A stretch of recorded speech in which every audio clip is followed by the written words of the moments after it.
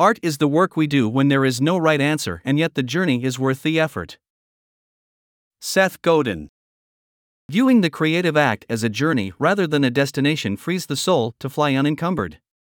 Who doesn't need a soul with wings to carry us into our future unburdened? Too often we concentrate on the end product, a saleable end product, when engaged in a creative act, be it writing or painting or sculpting or any activity necessitating a creative journey to an unknowable destination. I have painted some completely shit pieces that cause me to cringe with embarrassment when I look at them, or anyone coming into my home sees them on display. I don't want them hanging in my home, but do so anyway because they map the evolution of my evolving painter skills. The entire shit painting is not without merit. There are color combinations and blendings that appeal to my sense of aesthetics. There are also combinations I will never replicate because they don't work for me, or anyone not completely color blind.